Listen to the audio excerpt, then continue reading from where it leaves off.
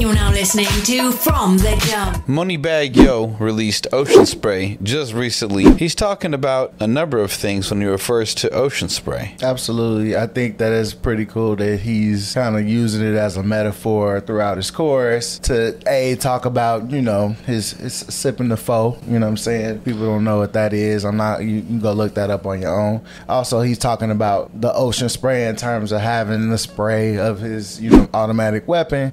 Ocean spray is also obviously a very popular juice. Yeah. So it's kind of cool that he's kind of remixing the concept of ocean spray in a sense. I mean, that's part of what's dope about hip-hop, too, is the fact that sometimes they can create their own terms and idioms that are used in the rest of the world that just come from, a single song. I think it's kind of interesting because when he got signed on with Yo Gotti, there was kind of a controversy when he was on that record label because of the fact that Yo Gotti's from North Memphis and he's from South. And it's like kind of conflict between North and South Memphis.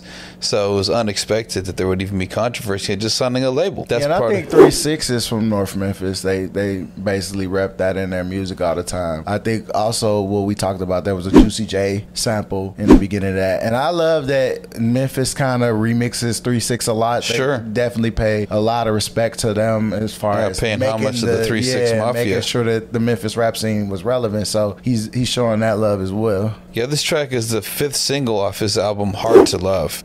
He raps about luxury. He raps about fame. There's like a purple filter on the music video for the entire thing. That. And then he's got this really cool Mercedes Benz. He drives around for the whole video. That G-Wagon is fire, Yeah. He says, I'm juiced up, ocean spray. I'm poured up. Let's drink some more today. I'm high now, might float away. And I think this is also an introspective track. He kind of just talking about some relationship stuff, how he feels like, he left some of the old homies. He talks about one of his homies that passed away. He also talks about his relationships with women, how don't act bougie with me, I'm from the streets, or if you're gonna ride with me, and I think that he seems like somebody who does have his head on well. I don't hear a lot of drama about Moneybagg Yo either, as far as like police trouble, all that stuff that we talked about before with other artists. I like artists that take care of their business. Like, just because you street don't mean you got to get in trouble all the time. I wonder if that room full of money in that aquarium is that real money? Because with rappers as rich as these folks, you never know. It's like it could be fake money, but they could have just filled up, an entire room full of money.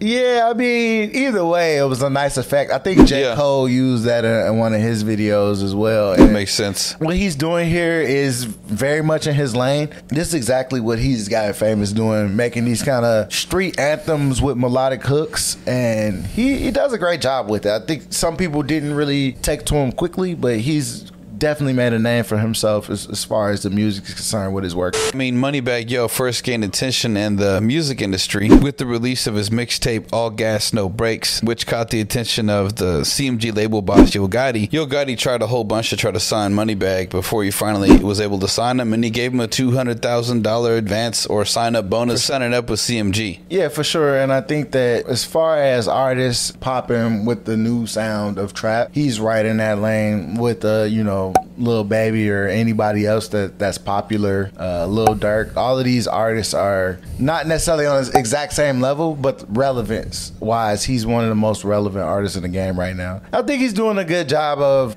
displaying why he's one of the top artists. The fact that he can get this track, which was originally released 5 years ago as part of a leak, still trending right now, it just shows he's got staying power in the industry and that he's created a signature melodic sound that is here to stay. And I think it's pretty dope. And he's got like 8 kids, 4 daughters, 4 sons. He got a lot of bills to pay for sure. He needs to make that money because he's got a lot of mouths to feed. Family is a funny thing, especially if we're going to talk about hip hop and the drama that goes with hip-hop families, and what rapper doesn't have a song about their baby mamas.